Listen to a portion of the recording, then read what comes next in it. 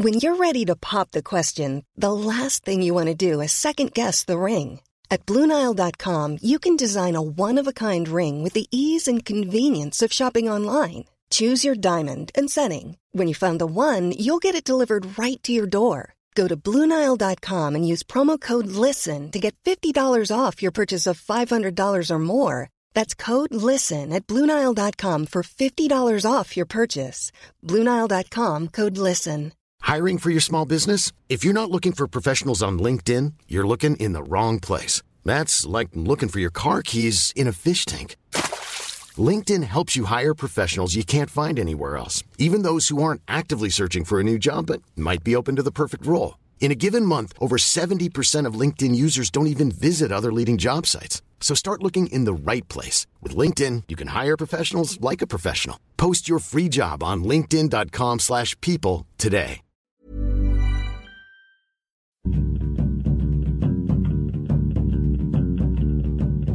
Hello, welcome to Film Fandango, the film podcast. My name's David Reed, and with me as ever is Marek Larwood. Hello, Marek. How are you doing? I am in a bad mood. Oh dear. Is it film related? It's work related. Okay. So it is film related. You have too much work on. I just want to explain the backstory. I've always said to you why I'm in a bad mood is that I went for an audition for a one-line part. Sure. And this is not even the. I've already been in for an audition for the same thing before. Sure. For the same line? No, for a 3-line part. Okay. Which I didn't get. So they thought, right. oh, how about we get Marek in again, another afternoon, waiting around for a 1-line part, which I didn't get. It's really demeaning not to be offered the 1-line part when they've already seen me for the 3-line part. Apparently Armando Iannucci used to just do straight offers for the smaller parts, just never audition anyone. Just like, yeah, of course they could do it. That's what happened when I got bits and extras and stuff like that. You just get parts. Yeah. But now you just go in. But I've already spent enough in doing a 3-line part. Yeah. And do they not know how insulting that is? So rude, so demeaning. And what's worse, to not get it. I didn't go and to be told by your agent, it's a good opportunity. Yeah. I might make a film about that. Do. Well, I'm sorry for your loss. Wasted life. Yeah, your loss of time. Wasted life in general? No, just this specific bit. I don't want to get into the rest. We'll never stop talking. There's a guitar over there in the corner. We could do a song. We could do a. Do you play the guitar? No, I hope you could play it. No, I can't play the guitar. No. Oh, what? That's Danielle Ward's guitar. Maybe if I could play the guitar, things would have been different. Yeah. Anyway, we're not here to moan about our lives. Who wants to hear about that? No one. That's who. As is reflected in our listenership statistics. We're here to talk about films. Now, we've watched some films on Netflix this week, being the most dominant, aggressive, marketed streaming service, which we're both subscribers to. I got an email recently that the subscription fee's gone up by about £1.50 a month. Have you seen that? Oh. Yeah, it's about £7.49 or something. I'm only on it because my girlfriend weren't on a thing and I met a Netflix PR person. Right. And got a £50 voucher for Netflix. £50? Yeah. So what do you get for £50? Well, until it runs out. Oh, I see. But it's going to go. I thought it was but until £7.49 doesn't go into 50, so you'll have some voucher left. Yeah, over. I'll have about £3 left. Weird. Well, no, I'll forget about it and start paying. That's the plan. Netflix has started paying people to make films directly, like Ricky Gervais has done films. Yeah, he did that one with Eric Bana, didn't he? I watched the first 5 minutes of it. How was it? I just thought, I'm not in the mood. It must have gripped you if you've only watched the first 5 minutes. Do you know, sometimes, I think specifically with Ricky Gervais, I think, I'm not in the mood to see Ricky Gervais's face. Although I've enjoyed a lot of his telework, for all he's a bit of an obnoxious personality. Like, I like The Office and Extras, but yeah, I've never enjoyed him in a film. when I watched his stand-up thing, yeah, you think, oh, he's not acting at all. Yeah. Anyway, I shouldn't. That's another chance of a part gone. But Netflix, maybe this is why. Maybe it's this show. We're bad-mouthing all of the... You're right. Yeah, I was going to say some nice things. Yeah. Oh, Ryan Gosling will put me in one of his films, I should think. Channing Tatum owes us big for the number of times we've cast him in the casting game. Because a lot of casting directors look at our casting game for inspiration for things. I'm sure they do. They must do. I mean, they cast Christoph Waltz as the baddie in James Bond. We said that. Yeah. They cast Melissa McCarthy in Ghostbusters. We said that. Yeah. Didn't we? They haven't cast Louis C.K. as Winnie the Pooh yet, but it's only a matter of time. So we need to start casting ourselves in these films. Just every casting game. Me. It's me. And then suddenly we'll get these Hollywood parts. We'll put it out there in the ether. It's an interesting thought. Try that. I watched Adam Sandler. Yeah. Famous for not really ever making any good films, apart from, I think, Happy Gilmore, which I enjoyed. Punch Drunk Love. And Punch Drunk Love, yes. And I've not rewatched it now that I'm an adult, but I used to enjoy The Wedding Singer. I've only seen bits of that. It's got some good bits, I remember. It's got a good supporting cast as well. It's got Steve Buscemi's in there. Billy Idol. And Little Nicky's one of your favourites as well, isn't it, I think? Oh, yeah, it makes me weep so much. No, I've not seen Little... Isn't Waterboy supposed to be alright? It's a bit... Is it a bit him doing a retarded voice? Yeah. Right, okay. So he's got a 3-film deal, apparently, with Netflix. Right. And this, I thought I'd give one of them a go. Adam Sandler's quite interesting because there's something charming about him and likeable about him. But some of the things he does are really offensive.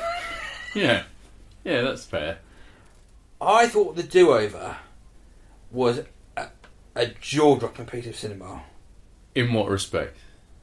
In that... It just pushes boundaries, it makes you reappraise your entire worldview. Carry on. It gives you the horn. No, carry a bit more. It makes you sad to be alive. I was amazed that I sort of feel that's me being speechless. That summed up. Wow. And this is his first film he's made on his 3 I can't remember if it's deal, the first right? or the second one. Because he's done a sort of Magnificent Seven parody recently. Is that Netflix? I don't know. It was the something. Yeah, that's some decisive information for you. I'll look it up. So tell me about this film. I had to write down some of the lines. Okay. Because it was so incredible. So the story is David Spade's in it, who you recognise from quite a lot of these similar sort of slapstick sort of crude comedy films. Yes. Sort of Rob Schneider style. Who's the other one who's in all of these films? Paul Blart Mall Cop. Yes. What's it? Kevin James. Yeah, that style. Yeah. That style. So... Well, David Spade's also in Ridiculous Six, the film I was trying to think of. Oh, okay. Yeah. It's a school reunion. David Spade's life isn't going very well. He meets Adam Sandler, who's an FBI agent.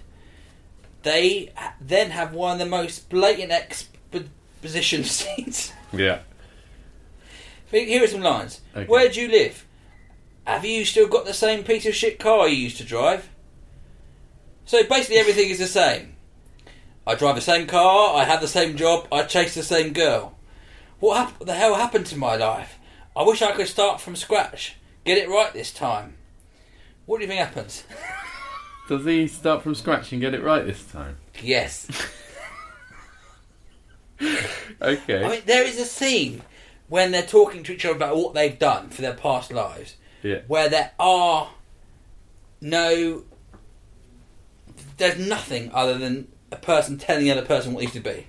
Okay. Oh, why did we stop hanging out? You were in the thick classes. Yeah, well, I was with the clever kids. You going to be an FBI agent? What do you know? What do I know? I'm a bank manager. It was...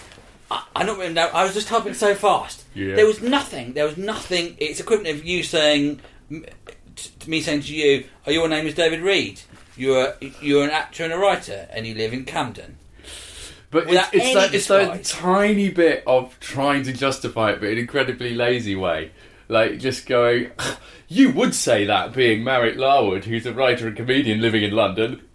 It was not even disguised like that. Yeah. I think, in terms of exposition in cinema, this was a full 5 minutes just of exposition. Okay. And they didn't really need to do that because they didn't, stay with the plot anyway. And then there was some... I've seen product placement before. We've all seen Spectre. But this would... There's a scene... So it does that exposition scene. Then it starts another scene on a bottle of Corona. As he's daydreaming. Sure. But it's not even in the background. It's focusing on... It's opening the shot. Yeah. On full focus on a bottle of Corona, then he's in the background. I mean, that's what you're doing in joke version of product placement, and then right? it cuts to him as a bank manager, this is David Spade, at his computer, but it doesn't open on him by his computer. It opens on the words ACR on the back of his computer, and it fades out. It is... blatant. Well, I was gobsmacked. That's amazing. Product placement has gotten so silly, though, hasn't it? This has, and there's a Bud Light. There's a bit of saying, "Do you want a Bud Light?" And they said, "Let's have a." And they've got a box of Bud Light, and that's just the main thing in there. But even to go back to it, just because I noticed it recently, is the James Bond films have gotten ridiculous for it. Like, it used to be that they were chock full of product placement, but at least they were sort of aspirational brands, Aston Martin and whatever it is, but now he talks about Heineken all the time. Like, it's just like, can I get a beer? Heineken? Great! Just like, I mean, no one would say, if you're in a bar, someone said Heineken, you go, you got anything else? Yeah, exactly. But the idea of James Bond just having no fucking taste, I think, is wonderful. But even the one before that, what's it called? Would Judi Dench? Skyfall. There was a moment where it just felt like the film cut and they put a watch advert. Yeah, for Omega. Yeah. And that's in Casino Royale. It's been all of the Daniel Craig ones. There's a scene in Casino Royale where he first meets Vesper Lynd, and she goes, Rolex? And he goes, Omega. And she goes, nice. It's just like, what? That's not what people think about Omega watches. And it's not cool as well. Yeah. You're just like a dick. You think, Rolex, Casio. Nice. Hey, are those Clark's shoes? There's some fancy shoes you're wearing, Mr. Bond. I'd love it if James Bond wore Clark's shoes. It'd be great. Yes, they're the Right Start brand or whatever they're called. You're always so well tailored, Mr. Bond. Yes, I got this at TK Maxx. It'd be... I'd sort of love it if they just went down that route instead. He's always carrying bags of Astor fish fingers around. Yeah, that would be good. I've stopped watching Bond. Yeah, it's all rubbish. Anyway, so there's several scenes where Corona beer opens the scene. Do you feel that Corona beer is a more in-depth character than Adam Sandler and David Spade? Yeah. Do you feel they had more to say? I also think that Corona's quite a nice sort of in my head, this is devalued Corona. Because Corona was a sort of the nice summer barbecue lager, you put a bit of lime in, whatever. Yeah. A bit Mexican sort of sunshine beer. It doesn't really feel as though it's... it's sullied with the taste of Adam Sandler. And just when I thought this film had no hope, occasionally... I mean... It's written as though someone has got a writing job, and I was watching. I had the football on it at one point, looking at the scores in the football. I thought that's what the person did when they were writing this. Yeah, they clearly had something else on in the background, and they were just writing it and not reading it through. Yeah, and it was sent. It really feels like the whole thing was done like that. Or as a writer, sometimes you just need to get something out onto the page rather than let yourself dry up, So sometimes I've done it before where telling a story, I actually just write entirely functionally what needs to happen, as in they say to each other, something cutting and horrible, and then blah blah blah. So maybe they just got to that stage and then had to hand it in. Maybe that's it's still. I mean, there's many more fascinating things to come. Just when I thought it was going to be really shit, it made me laugh. One bit made me laugh out loud. Right. And I think I laughed out loud 3 times, but probably because there were 3,000 attempts at jokes. Okay. In the whole thing. Right. And occasionally, I think Adam Sandler and David Spade, they're both, they're good. Yeah. I don't think they're bad. No, they're not at all. I think they're good actors. It's just the writing was bad. But then there was some really horrible bits where, there's spoilers, but you're not going to watch it, where David Spade walks in on Adam Sandler and he's having sex with a blow-up doll. Right. And the blow-up doll's stuck to him as if he's got a boner still, and he's still inside it. It was really horrible. Mm. And they find out that this woman, who, for some reason, basically, here's some spoilers, but please don't watch it. What they do is Adam Sandler and David Spade, Adam Sandler's an FBI agent, he decides to fake their own deaths, and he somehow found 2 bodies where he's given them fake passports, and they're going to take on these 2 people's identity. Right. But it turns out these 2 people are millionaires who live in Puerto Rico. Right. But it turns out that people are trying to kill them for something they know. Right.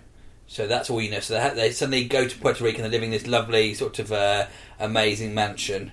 And then they go. One of them is supposed to be the husband of this woman who I can't even. I mean, there's barely any plot. The beautiful widower. Right. And at one point, Adam Sandler says to David Spade, this is what he says, quote for quote, "Are you going to make a move on that?" Talking about the woman. Ew.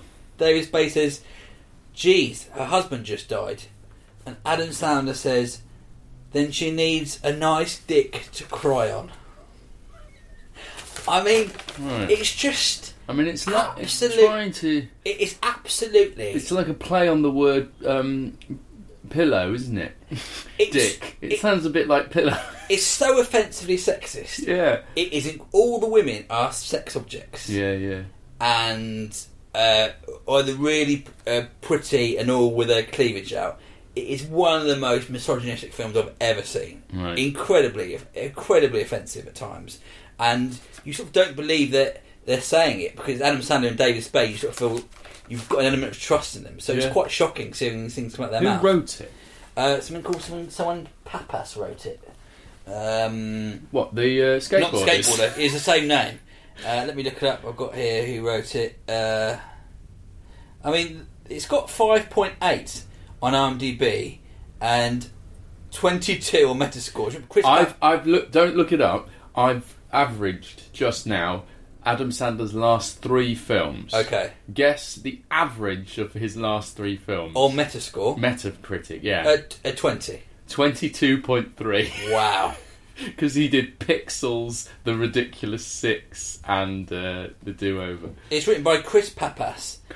And Kevin Barnett. And Kevin Barnett wrote Hall Pass, which is supposed to be awful. And this is Chris Pappas' first film. Okay. And Kevin Barnett wrote... What's Hall Pass? It's another sort of... Owen Wilson thing. It's awful. And what's really weird about this film, so I've gone all over the place, is the discovery that what the 2 millionaires, the people they've replaced, whose identity they've stolen, aren't bad guys, they're good guys, and the people are trying to kill them. Guess why they're trying to kill them? It's in the slapstick weird comedy. Guess what the story is? Why the bad guys are trying to kill them. The good guys, who... They think they're sex traffickers? No, because they discovered a cure for cancer. Right. And all the bad guys are the pharmaceutical people who don't want cancer to be cured because they're making lots of money out of the drugs. Sure.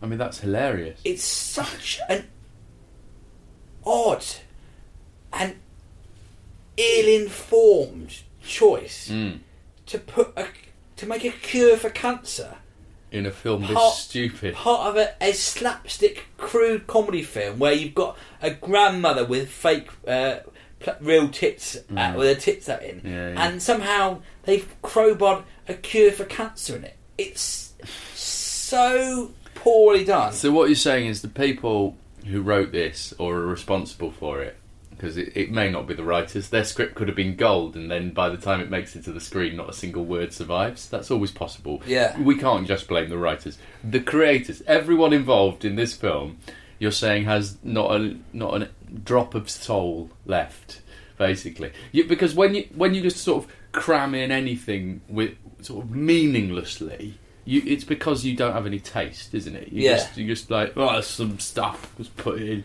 I don't care. But it does feel. I'm numb to life. I can put cancer and demean women and dick jokes and. It feels like a story. It's a film for 14-year-old boys, or even I'd say that's too old. Right. 12-year-old boys. Written. It feels like it's written by 10-year-old kids. Incredible, but there are a couple of moments where I laughed. Yeah. Well, because it's got two very good comedians in it. But Adam Sandler's hit rate is phenomenally poor for films. It's almost like he actually just doesn't care. Like, he just... They're for money. I don't know. Because he clearly knows what's funny.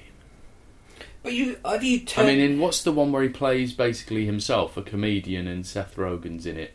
Funny People. Oh, yeah. I think he's good in that as well. Like, I don't know why they're doing it, because they're both men in their late 40s. Yeah. It feels like a film where they should be, even if they're 20-year-olds, it would get away with it, but they've got no excuse to do this. Yeah, it seems sad. Very odd.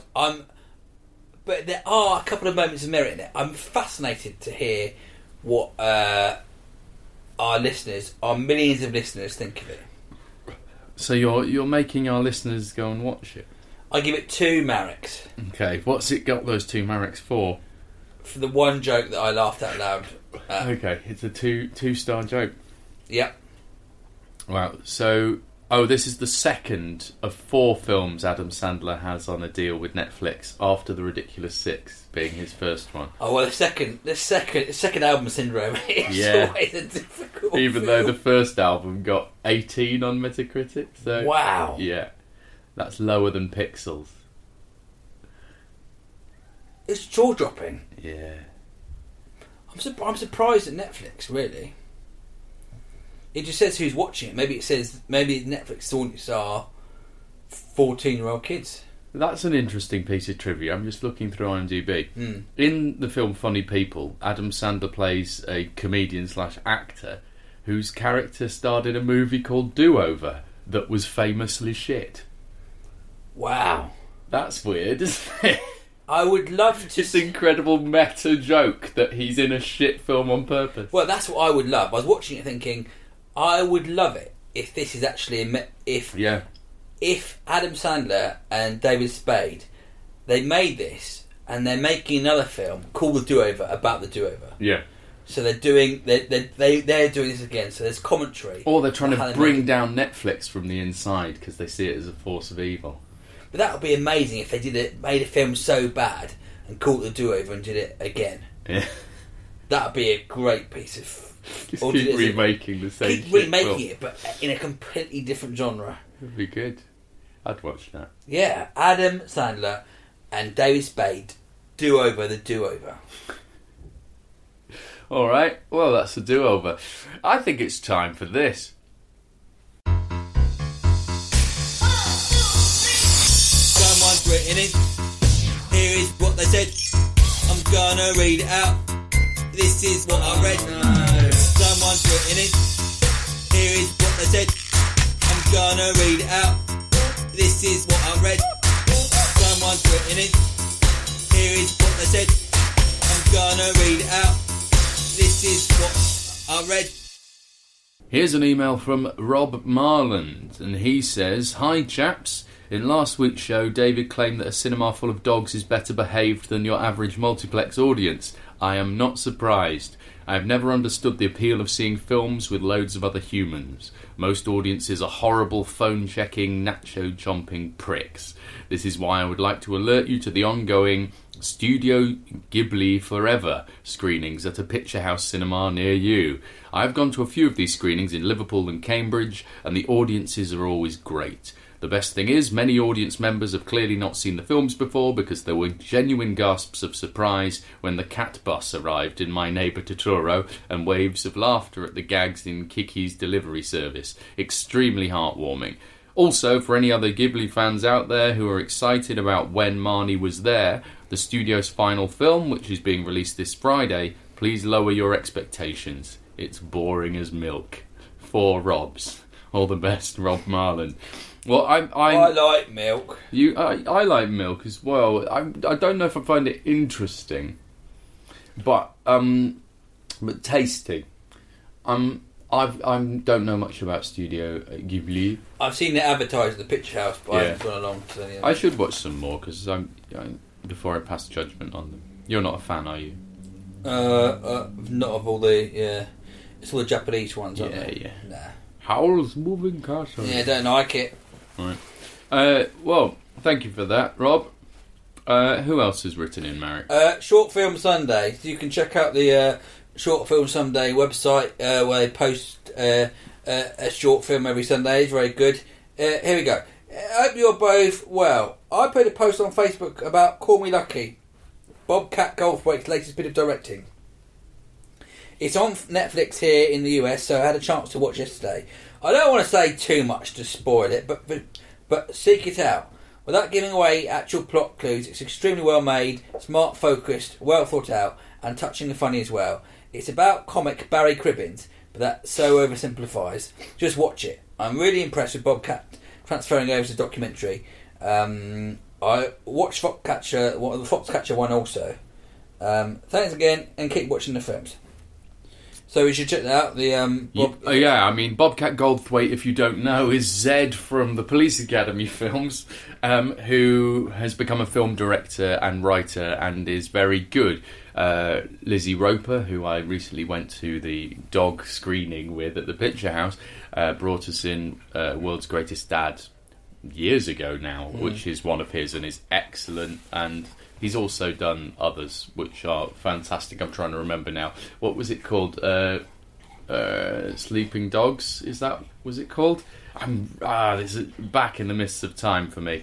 That noise in the background is Buddy drinking his water very loudly, yes, very loudly. God Bless America was another one, which is great. But yes, I'll check that out. Sounds interesting. Any more emails? Yes, I think so. It's me, Mario. I'm going to read this one from Ewan McInnes. Oh, hello. Hello. He says, I really enjoyed your chat with Justin Edwards about the realities of life on set. That was, Justin came in to talk about Love and Friendship a few weeks back.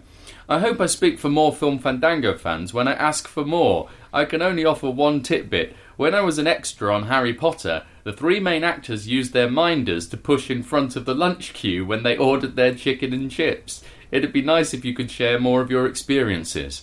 I've donated a couple of times, but the next might have to be less due to financial circumstances. Oh, it needs to put it in. Yeah, it's funny. I shan't ask for a voice. Just a request that we all keep watching the films. P.S. Watched all this mayhem. Great recommendation, Ewan. Thank you, Ewan. Yes, no, it is fun. We will try and get employed on more films so we can have our own anecdotes to tell. We're trying, I promise you. That is true, though, when I was a bit more successful in things, you just get pushed to the front of the queue to get your food. So when I did We Are Clown, we just go, that because we only had an hour for lunch, we were working, they just go straight to the front. In front of all the crew and everyone. But normally the extras have to wait until the very end. They do, for whatever's left. But when you're pressed for time, often a runner will get your lunch ahead of time and just give it to you in your trailer or whatever. Yeah, they do that. I'm surprised that didn't happen on Harry Potter. I'm surprised they had to queue up with everyone else, in fact. They normally just get delivered. And also, I don't really... Because when you're filming things, and they were a lot... They must have been up at 5 every day and finishing it. you don't leave. You film from 7 till 7 a lot of the time, and it's absolutely exhausting. Yeah, and they don't really want to risk you getting, goat curry on your Gryffindor tie or anything. Yeah. So, you're treated a bit like a really valuable prop when. Yeah. Which is sort of fair enough, because they've spent hours on getting you looking like that, and they don't want to keep it that way. But no, we'll try and get more guests on who have actually been in films. How about that as a bit of a sort of half promise? Oh, be lucky. Yeah. Well, I've still got a few friends I've never tapped up to be on this, but we'll see. There's one from Christopher Dodd. What's he want? Hi guys, why don't you turn the show into a TV show you can put on YouTube?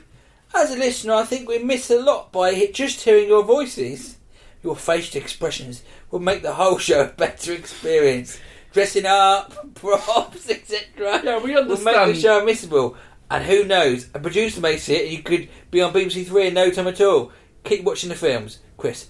That is a very nice sentiment, Chris. It is. I mean, if you knew how difficult it is to even get...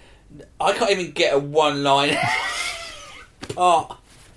There's no way any BBC... If I wrote the funniest script in the entire world and had it to a BBC Three producer, they probably wouldn't read it. Yeah, that's true. If we could spend a lot of time and effort, and let's be honest, money, filming this and putting it on YouTube, and the best outcome would be, after a laborious and tedious 4-year development process, it would finally get a pilot on BBC Three, and they'd recast me and Marek with famous people. That is the best we could hope for. It would be two 20-year-old people who've been to see about 3 films. That's right. I mean, they would probably be a bit more articulate than me. So yeah, they'd probably have greater voices and say less. But good on them. But I don't really want to hand that to them, really. Also, I've been listening to quite a few podcasts lately, and I think I quite like not having to look at things. I mean, it has been while I've been painting and decorating. Sure. But it's quite nice to listen to, not to have all of your... If you're going on a walk, not to have to sit in front of the screen. I mean, if you want to go on YouTube, I have got my own YouTube channel where I regularly make unpopular films, so you can get your fill of me there. Yeah. Marek makes some of the most unpopular films on YouTube. He's really good at it. Really good. I am prolific at wasting my time. And in fact, only today, I was supposed to arrive an hour earlier. I challenged myself to try and make a short film, which is called 8 Things to Do, or Things to Do on a Rainy Day, in 5 hours. It took me pretty much 6 hours. And so I therefore wasted... One of those hours was a waste of David Reed's life. That's all right. I mean, I really should be upstairs right now writing a comedy thing I'm being paid to write. But instead I'm here. So that's all. Buddy's not happy about it. Is that because of me? I think it might be. He might want you to leave. Listen, buddy, next time I'll be around on time. Or at least within a quarter of an hour of the time I've said. That seems to have satisfied him. Now you watched a film on Netflix, the one that I think I was going to watch and should have watched. Yes, I watched a documentary film because Netflix is good for those. Yes. By and large, I'm very pleased they keep putting new ones on, which means people are watching them because they've got their stats down, haven't they? But I watched one called The Resurrection of Jake the Snake, which, or sometimes it's called The Resurrection of Jake the Snake Roberts, which is about the previously WWF, now WWE, wrestler, Jake the Snake Roberts, who, if you were a fan of it in the 90s, when I was, or the late 80s, was massive. He was one of the big ones, right? I mean, were you into it when you were a kid? I wasn't. Because I didn't have... It was on Sky, wasn't it? I didn't have Sky. My mate Andrew had Sky, so I saw it once or twice, but I knew it through the collecting cards. Like, I didn't watch the show, but I knew about it from the facts on the backs of the collecting cards and all the photos and stuff. So when I was... I must have been about 13, 14. So I'm about 6 years older than you. So everyone else in my class seemed to have Sky. And every day they would talk about, Bret the Hitman Hart, yeah, Ted DiBiase, and all the that. $1 Million Man. He's in this, yeah. They would just... He looks like a post-surgery Noel Edmonds these days. Well, they would just talk about wrestling relentlessly and do all the voices, and I've never felt more ostracised in my life. Oh, that's good. Well, this is basically about Jake the Snake Roberts famously sort of had a meltdown and fell into alcoholism, basically, and screwed his life up enormously. And this is about a guy who considers Jake the Snake his mentor, who was another wrestler who just sort of was never that popular but worked bloody hard at it and actually ended up being, quite a popular one as well by the end.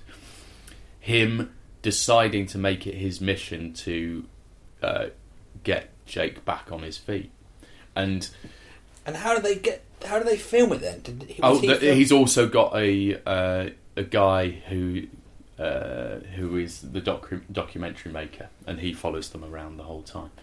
And so it starts when, sorry to interrupt you, but yeah. It starts when Snake Roberts is still struggling with alcoholism then? Yeah, absolutely. And it's, if you've seen the film The Wrestler, yes, it's a lot like the film The Wrestler. And so I wonder if this is actually a trope for guys who are wrestlers in their youth, who their bodies become so beaten and broken from the abuse they give them that they end up taking painkillers or drinking alcohol to numb the pain when they hit their 50s, 50s and 60s.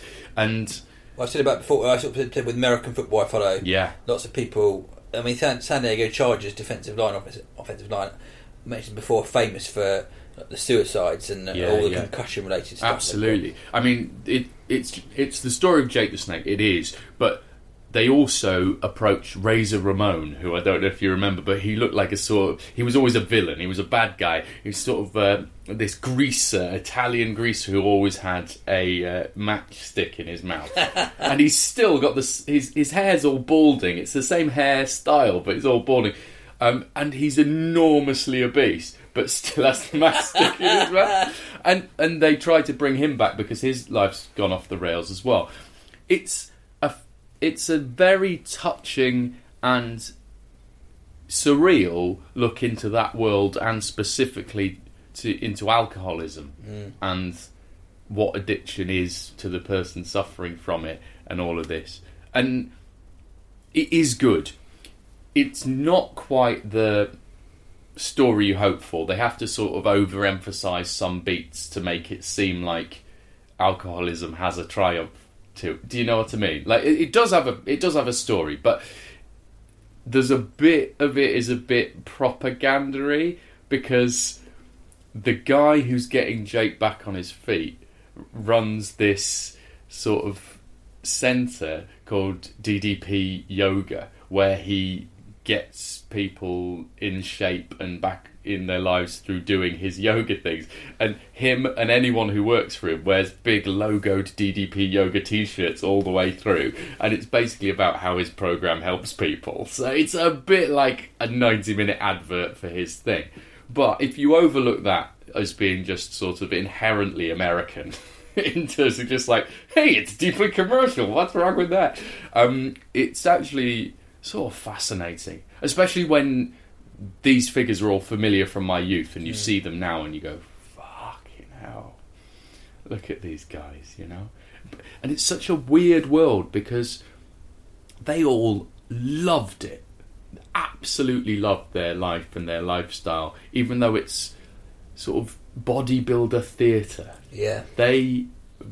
And yet they were putting their bodies in enormous danger. It's worth a watch. It's a fascinating little insight. Have they got lots of old footage then in it? Yeah. They do have the footage of Jake the Snake getting his massive constrictor snakes out of a bag and dropping them on a wrestler's face and all of this stuff. Worth watching then. Yeah, and you get to see where his own personal demons come from and his pain, and you get a real insight. You do. There's moments where you go, their entire lives have been faking what they're doing, because I've been around real wrestlers a tiny amount from the ones who did the wrestling at the Edinburgh Festival, where they did a sort of WWE wrestling match. They've done it a few times now with half comedians and half actual sort of touring professional wrestlers, and they don't talk about it being fake. So even amongst themselves, they talk about it like it's a sport. Like, of course, they all know, because they all know the cues and the blah blah blah and how to do it all, but they talk about it like it's real. So there is part of you where you go, is this story real? Or is this just more sort of theatre? But yeah. I think it all is. It's a way where these guys have a manner, which I think is also partially being American, where it all seems so self-mythologizing and fictitious that you don't really know if this is actual genuine insight or whether just another layer of bullshit. But it's fascinating as a sort of window into this very odd world, sort of quite Louis Theroux-esque. How many Davids would you give it? I think I'd give it 6 or 7. It feels very much like a TV movie, not like a movie. Not like All This Mayhem, then. No. All This Mayhem has some genuinely surprise turns and stuff. It's like, great, yeah, I get really that. Stay with me. That really has stayed with me. But this is just seeing what happened to those people you sort of wanted to be and pretended to be when you were a kid, and to see them now sort of. You feel sort of grateful to the fact they did this to themselves just to have that world exist, and it's touching, it's moving, it is good. I think it's interesting what you said earlier about Netflix being a really great home for documentaries.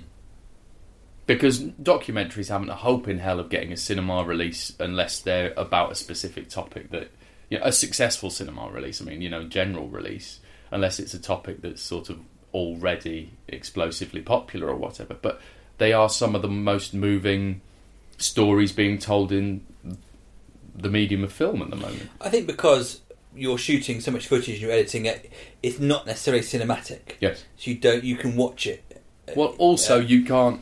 It's not been created by a writer who's been brought up on previous films and actors who've been brought up on previous actors' performances. It's just people being that weird, real self they are when we're all out and about. So it's cliche-less, really, which I suppose is very refreshing when we have so much entertainment culture to consume these days. I think as you get older, I just find myself more and more drawn to documentaries. Yeah. Just because of the honesty in them. Yeah, they have their own conventions, of course, and storytelling tricks that you go, oh, okay, you're playing me now a bit. But no, I'm certainly enjoying them a lot. So I'd track this one down if you fancy. It's worth a look. The Resurrection of Jake the Snake. Well done for that, Netflix, but not well done for the do-over. Yeah, 1 out of 2. 1 out of 2. Well, that's it for this week. If you'd like to get in touch and tell us about anything, a film you've seen maybe, or an old favourite we've never talked about, then go to our webpage, filmfandango.com, and fill in the form there and we'll get a message. And David recently put up his amazing artwork, which is all of the posters from the casting game. Yeah, you can see the previous casting games. Yeah. It's a lot of them I've faked photos or posters for. It's quite fun. So yes, if you'd like to look at those, go to filmfandango.com as well. And we also do all this for free, so if you'd like to donate towards keeping Film Fandango alive, then as well, go to filmfandango.com and follow the links. And everyone who has, thank you very much. Yeah, thank you. We'll be back next week. Keep watching the films.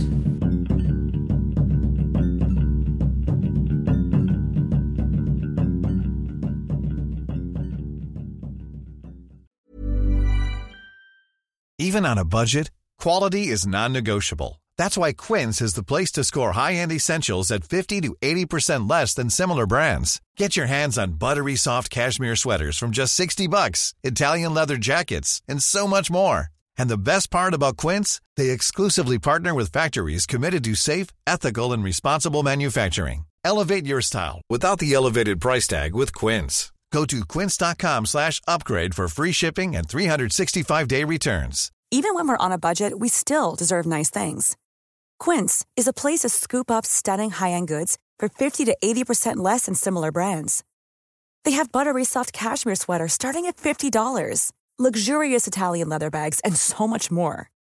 Plus, Quince only works with factories that use safe, ethical, and responsible manufacturing. Get the high-end goods you'll love without the high price tag with Quince. Go to quince.com/style for free shipping and 365-day returns.